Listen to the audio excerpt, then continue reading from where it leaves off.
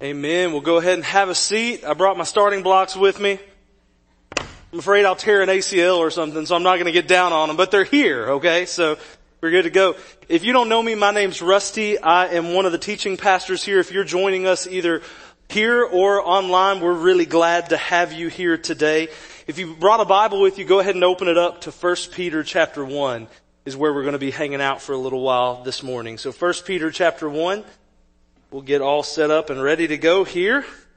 We're continuing our series that we are calling Running Together. And what we've been talking about is how Christ stands ready to change us and change the world around us. And He's already given us everything we need to live with the living hope that changes everything. Last week we talked for a few minutes about the recipients of this letter that Peter wrote to the early church, how they had been under severe persecution and going through just terrible heartbreak. And Peter wrote to them, "Praise be to the God and Father of our Lord Jesus Christ, because in Him He has given you a living hope." And we said last week that this was just such a beautiful passage that encouraged us, and Peter was encouraging them to take their eyes off of their circumstances and instead put their eyes on their Savior who had given them this incredible salvation. So what we're going to do today is kind of take a little closer look at this salvation and how it changes everything. But last week, just to review, we said that Jesus has made us alive, Jesus has secured our future, and Jesus has transformed the way we live today. So if you weren't here last week, I just spent like 30 seconds telling you what it took me 30 minutes to tell you last week. So congratulations, right? You missed a good Sunday. Just kidding. I'm glad that you're here. This is going to be really good for us today to kind of just zoom in and focus a little bit more on what this salvation has done for us and how we as God's people should respond to that salvation together. So some of you who've hung out with me a little bit know that I'm a big fan of baseball, specifically the world champion Houston Astros. Just wanted to throw that out there. I don't have that much longer to say that. Hopefully we'll repeat and I can say it for another year, but I'm going to say it as many times as I can between now and the World Series because we're the current world champions. Watched the game last night, so if I look a little tired, it's because of that. And if I seem very hyped up, it's because of donuts and coffee. Praise the Lord, right? But anyways, one thing I love is baseball movies, a good baseball movie. Anybody like a good baseball movie? We were talking about it last night. Greg was over, we're watching the game, and Mallory said, "There's this movie, I don't know if it's new or not. It's called Field of Dreams." And I'm like, what are you talking about? So, I've got to educate my wife on baseball movies, so y'all pray for us. And she's also probably not happy that I mentioned her right now, so pray for me, okay? But one of my favorite movies is the all-time classic, The Sandlot. Do you remember The Sandlot? Now The Sandlot is really kind of a coming-of-age story of a group of guys who would hang out together over the summers playing baseball. And a new kid moves into the neighborhood who is small in stature, so he earns the nickname Smalls. Smalls is a little bit different, doesn't really fit in, but he's trying really hard, so he starts hanging out with this group of guys, and they're playing baseball together. So they're playing one day, and they lose the baseball, which means the game is over. They're all disappointed.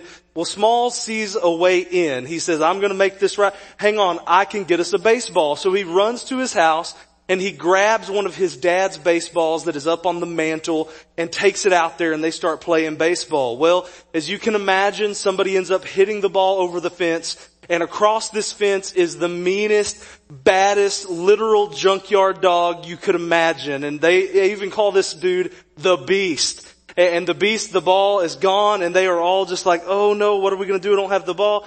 And, oh man, the game's over, and they're frustrated. But Smalls isn't just frustrated the game is over. Smalls is panicking because he's lost his dad's baseball. And the other boys say, "Hey man, we can get another baseball. Quit freaking out." And he goes, "No, this one was special.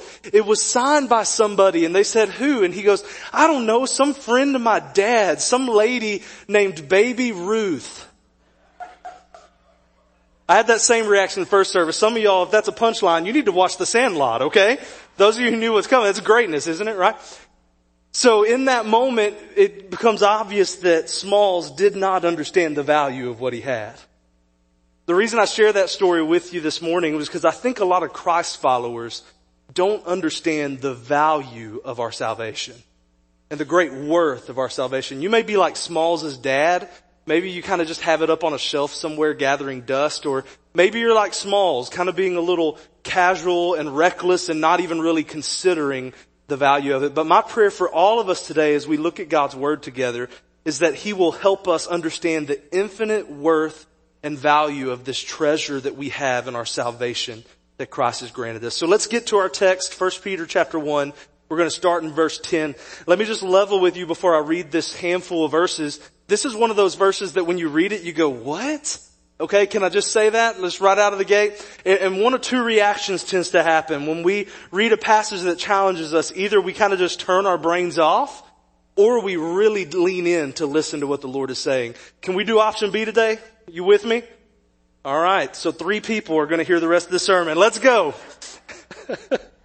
The word of the Lord, 1 Peter 1, let's start in verse 10. Concerning this salvation, the prophets who spoke of the grace that was to come to you searched intently and with the greatest care, trying to find out the time and circumstances to which the Spirit of Christ in them was pointing when He predicted the sufferings of the Messiah and the glories that would follow. It was revealed to them, talking about these prophets, that they were not serving themselves but you when they spoke of the things that have now been told you by those who have preached the gospel to you by the Holy Spirit sent from heaven. Even angels long to look into these things. Will you pray with me? Lord, we need your help today as we open your word. We don't just want a sermon that makes us feel good. We don't want a sermon that makes us feel smarter. God, we want to know when we walk out of here later that you have met with us and that you have spoke to us through your word. So Lord, I pray that you would do that. Do what you do as we study your word, and that's challenge us and change us, mold and shape us into the men and women you want us to be. We love you, Lord. In your name we pray. Amen. Well, have you ever really looked forward to something, really looked forward to something to only end up having to miss it? I'll just share with you, about a year ago, our founding pastor, Pastor Brad, was coming to the church that I was the pastor of in Southeast Texas. And I was so excited about it. It was a big Sunday for us, where a lot of folks came. It was the opening weekend of hunting season there, which in Texas we can hunt for a couple months, with our rifles. So I don't know why we have a short window here, but that's alright. So, but everybody's into it first week, and usually that's traditionally a low Sunday in church, right? Makes sense, huh? Southeast Texas, they want to go hunt. So we did something that we called Camo Day, where people would wear their camo to church. And for some reason, we started that 3 or 4 years ago, like everybody came to church just because they could wear their camo. It was crazy, but let me just throw that out there. If that works with you, you can wear camo any Sunday. If you're watching on the live feed thinking, I'd go to church if I could wear camo, wear it, alright? We don't care what you wear, just come worship with us, amen? So anyways, that was always a cool day, and I was super excited that Pastor Brad was coming, so fired up about it, and that he came and was spending some time there, and I was excited to get to see our church respond to him and how that would go. And about 3 a.m. Sunday morning, the stomach bug that had gone through my entire family finally got to me, and I ended up missing it. Disappointing, yeah, for real. On the other side of that, maybe some of you have been in this situation. Have you ever watched a movie or read a book or studied a different point in history and thought to yourself, I wish I would have been born in those days? Have you ever done that? Well, in a very real sense, what we have happening in this text are both ends of that happening simultaneously. And first, Peter is going to wrap up this section of this letter by pointing back to the prophets of the Old Testament. Verse 10 says that the prophets searched intently and prophesied with the greatest of care about the Savior who would come. These people, these prophets, dedicated their lives to studying, to seeking God, to writing about this salvation and the promised Messiah who would come. They longed to know and experience the salvation that was going to come through Jesus Christ.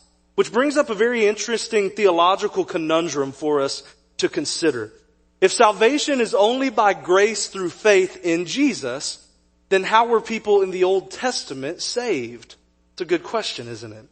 The answer ultimately is by grace through faith. And that ultimately means that even they were saved through Christ. The prophets and those throughout the Old Testament placed their faith in God and the hope that was to come. This is seen throughout the Scripture. God has shown His grace from the beginning of time. Salvation has always been available to sinners. but its salvation has always only been possible through God's grace. So while the prophets and the Old Testament folks sought the Lord and experienced salvation, their salvation was by placing their hope in a hope that was to come in Jesus Christ. But this is where it gets interesting for us, because last week Peter said that you have a living hope. So Old Testament Christians placed their faith in Christ in a hope that was yet to come, but those of us who are in Christ today have a living hope that is here and alive today in Jesus Christ. Think about that for a second. That's pretty incredible, isn't it? So as you read through the Old Testament prophets, you can really sense the longing and the desire that they had to see this completed work, but they didn't see it during their time on earth. So then you have the other side of the spectrum, that last line of verse 12, it says, even angels long to look at these things. Verse 12 says that angels long to see this. What's interesting is that angels are not fallen creatures. They are with the Lord right now. In fact, they are messengers of the gospel. The word angel literally means messenger. That's freaked me out before in some other faith traditions. I was preaching in a church one time and the pastor of that church said, we're really glad to have the angel of the church at Cornerstone here. And I'm like, did that dude just call me an angel? Right? And if you read, what do you see? You see that in Revelation, to the angel of the church of this. And he's calling the pastor of the church, the angel. That doesn't mean that they're an angel and have heavenly qualities. That means that they are the messengers of God. So the angels themselves, the messengers of salvation, who were the first to announce the gospel, and they're still active in pronouncing the gospel to this day, and they are with God the Father in eternity right now. Even the angels long to see and experience the salvation that you and I have and experience today if you're in Christ. I know we've kind of wandered into some deep waters, and some of you are like, what is this guy doing today? Here's the point. Writing this letter to a people who are discouraged and hurting, Peter says, you have a salvation that gives you a living hope and an inexpressible joy that is unlike anything experienced at any time and at any place before today. The prophets, the men who God used to literally write the Bible, long to experience the salvation that you and I get to experience today. The angels, the literal messengers of God, desire to experience what you and I are experiencing today if we are in Christ. That is an incredible thing to think about. Crossroad, it is indeed a great day to be alive, but it's especially a great day to be alive in Christ. Peter wanted these brothers and sisters and us to know what a great privilege it is to walk in salvation today. So the question becomes for us, are we living in that privilege? Are we walking in the privilege that our salvation affords? Are we living with a living hope? I think it's important to let the scripture today remind us of what a blessing it is to know Christ and have the relationship we get to have with Him. I think we have this issue in modern day Christianity. I like to call it barely getting by Christianity. Where we're all just kind of moping our way through life, barely putting one foot in front of the other. And they say, how you doing? And we say, praise be to the God and Father of our Lord Jesus Christ. For He has given us a living hope. Hadn't that been you before, if you're honest? Now, to be sure, there are seasons in life where we're going to grieve. There are going to be times where we go through difficult days and where it is more than appropriate to be sorrowful and to take our burdens and our cares to the Lord. That is all true. But here's the thing. Regardless of what you're going through in your life, regardless of circumstances, our salvation should be something that kind of centers us, that kind of reins in our emotions and our feelings, and regardless of the circumstances around us, gives us that gospel perspective that we talked about last week. Whatever you're walking through today, you can walk through with joy, knowing that, like we said last week, Jesus has saved us, He has secured our future, and He has transformed today. So are we walking with that gospel perspective? I don't know that I am today, but what I'm praying is that the Lord would help us be able to do that. How should we respond to the gospel? How should we respond to the salvation that's been given to us? I've got 3 words that I want us to kind of put in our heads and our hearts. And when we think about this salvation we've been given, I want these 3 words to come back to our minds and inform the way that we live our lives. And they all start with the same letter, so I get like extra preacher points, okay? First, when we think about the gospel, when we think about our salvation, it should compel us to praise Jesus. It should compel us to praise Jesus. When we think about salvation, we should immediately become a people of praise. Now, praise is a churchy word, but praise just means to speak highly of or to make much of something or someone. The gospel of Jesus Christ and the salvation it has granted us should cause us to make much of Jesus. But somewhere along the way, if we're honest, we've quit being in awe of our salvation, haven't we? For some reason, as Christ followers, it gets really easy for the amazing grace to not be so amazing to us anymore. But we need to rediscover the gospel that is a source of inexhaustible joy and hope. Our lives literally should look like we have found the jackpot of joy and hope. That's what our lives should look like. We should be so ridiculously hopeful that people are coming up to us. Remember what 1 Peter chapter 3 said, a couple chapters from where we're reading right now. Peter said, hey, always be ready to give a reason for the hope that is in you. I love this. Now, giving a reason, that's talking about apologetics. That's some cool stuff. We love to study some apologetics. That's all really cool stuff.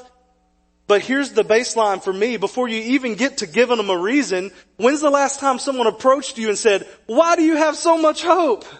Why are you so hopeful? Why are you so different? I think if we're honest today, we find ourselves walking through life as barely getting by Christians. But the gospel of Jesus Christ, the amazing grace of our Lord and Savior, should never stop being amazing.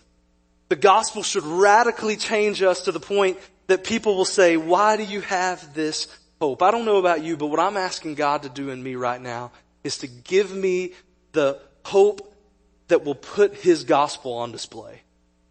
To let me live with such inexpressible joy that people will say, what's different about you? How can I know this Jesus that you know? The salvation God has given us should compel us to praise Jesus. The next truth is this: the salvation God has given us compels us not only to praise Jesus, but it compels us to pursue Jesus. Compels us to pursue Jesus. Do you remember the parable of the treasure in the field and the parable of the pearl of great price? These are in Matthew 13. If you're taking notes and want to check that out later, you can.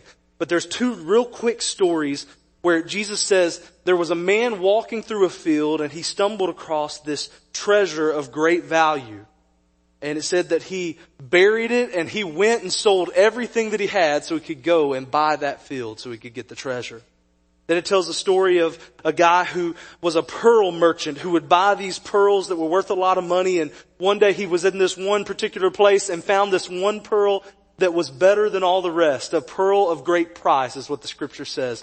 And it said he joyfully went and sold his entire collection, sold all his belongings so he could obtain this pearl of great price.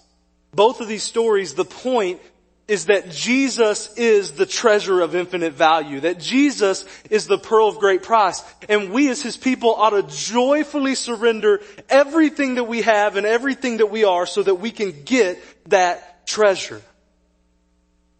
Our praise of Jesus will naturally lead into our pursuit of Jesus. And we said this during the first service. It's worth repeating again.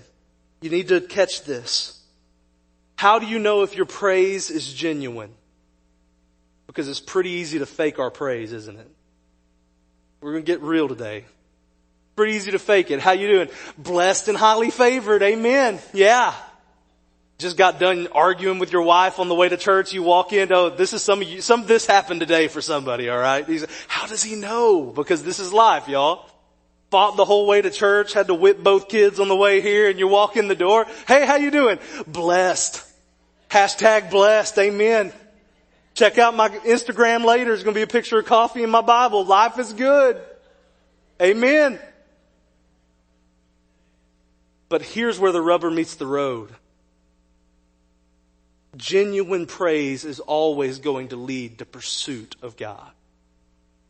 A genuine life of praise is always going to lead to us wholeheartedly pursuing Jesus, to sell everything of this world and chase after Him with everything we are, to run to Him daily and to press into the truth of the gospel more and more. How do we do that? Well, the good news is God's given us a treasure map, y'all. He's given us directions. And here's what gets us if we're not careful, especially those like me, if you have a church background.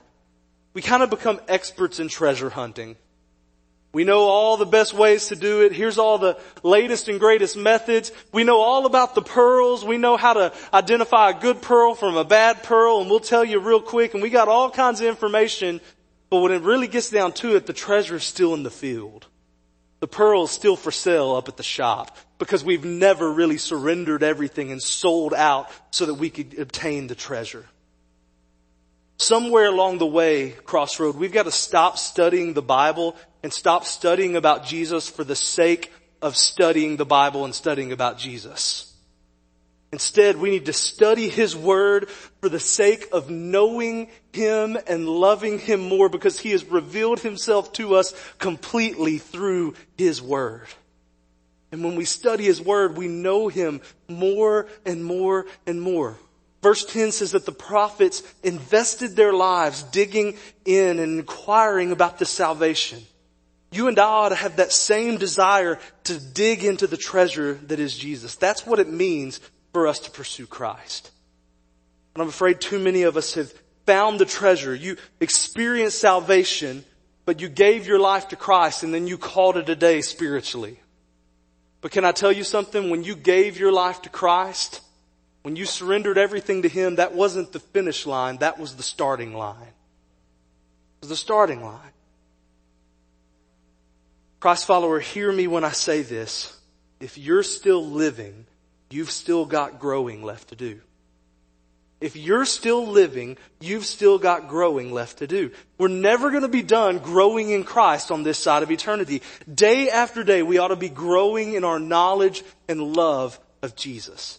Let me ask you a question that I think really helps us evaluate where we're at. Do you love Jesus more today than you did yesterday? Do you love Jesus more today than you did yesterday? That's what a growing relationship looks like.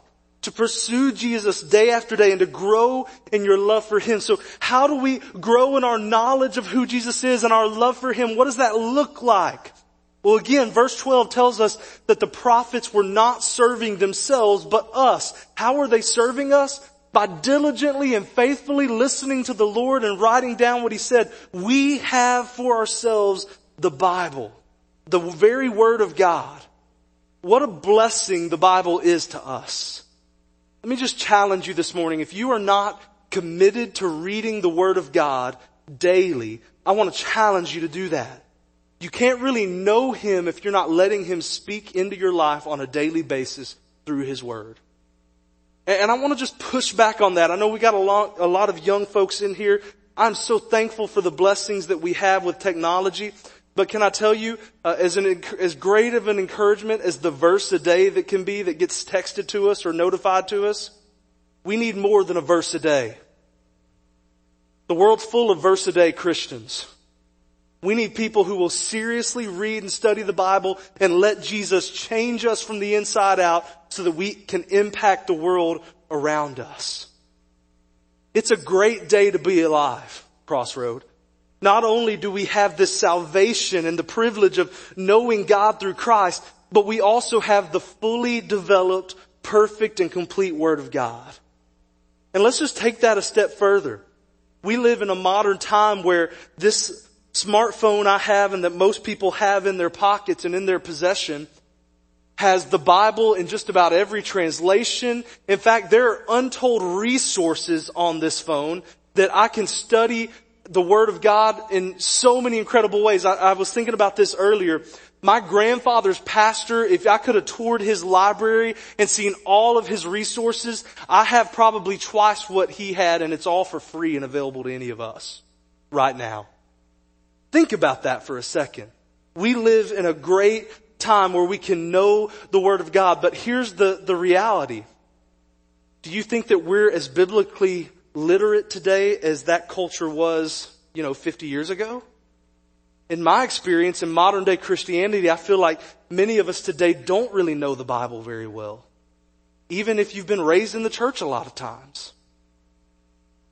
If that's you today, I don't say that to make you feel bad. Like, I don't want you to be like, oh man, he's talking about me. No. Listen, what I'm trying to tell you is that this is a great day to be alive. Because the God who loves you and created you for His purposes has given you His complete word, and you have access to it like probably no point in human history before. You have resources. You can study it. You can know Him more. And not just to know the Bible, but to know the God who reveals Himself to us through His Bible. And when we know Him through His Word, we can praise Him and we can pursue Him. Because when you start reading His Word, guess what? From Genesis all the way to Revelation, this is the story of God's work of salvation. And you see it jumping off the page by grace through faith in Jesus Christ. Anytime you read God's Word, you should be reminded, refocused, and rejoicing in the salvation that God's provided. So if you're a new Christian or if you've been a Christ follower for decades, this is an invitation to live a life of praise by pursuing Jesus. And that leads to our final call. This salvation causes us to praise Jesus and to pursue Jesus daily, but it also calls us to be a people who proclaim Jesus. Who proclaim Jesus. Verse 12 said that the prophets discovered that they were not serving themselves, but us in the things they studied and learned and preached. The prophets searched for the Messiah. Their diligent digging into the truth of salvation was not just for them, but it was for others. And remember, they didn't even experience the full revelation of this salvation through Jesus. But God used them to proclaim the gospel to the world, including you and me. We need to remember that as we live in response to the gospel, in response to this great salvation, that our lives of praise and pursuing Jesus are not all about us. It's not all about us. In fact, why don't you say that with me? It's not about me. It's not about me. You might ought to just wake up and say that first thing in the morning. Especially if there's like a 2-year-old like tugging on your shirt or something, right? Sorry, I slipped into testimony time there. If you have been saved by Jesus today, can I tell you, you were not just saved from an eternity in hell, but you were saved to His glorious mission. You were saved to serve. You were saved to proclaim the gospel to anyone who will listen. I'm afraid this is the blind spot of the modern church. We have created a very me-centered Christianity. Our Christianity tends to be all about us. We have so many access to so much great teaching. There are wonderful podcasts and books and Bible studies. But when I walk through Christian bookstores and see resources, they all tend to be about our personal relationship with Jesus. And we don't see a lot that says, hey, it's not about you. You were saved to serve. You were saved to proclaim this gospel. And there's so many people in churches today, even in this church, who are very knowledgeable. People who have decades of solid Bible teaching and growing in that knowledge. But somewhere along the way, we need to understand that this salvation, this glorious gospel, is not just about us. Just like the prophets, God wants to use us and use the blessing that He has given us, the opportunities to grow in Christ and learn about this knowledge of Him, to turn into love for Him that is so on fire that we can't help but proclaim Him to everybody that we come into contact with. Is that you today? Is that you? God wants to use you to proclaim His gospel to a world that desperately needs it. We said earlier that it is a great privilege to be saved. It's a great privilege to know Jesus. Why is it such a privilege? Because God Himself has invited us to participate in something that's way bigger than ourselves. He's invited us to step out of our meaningless stories that at the end of the day won't have an impact on eternity, and to step into His story.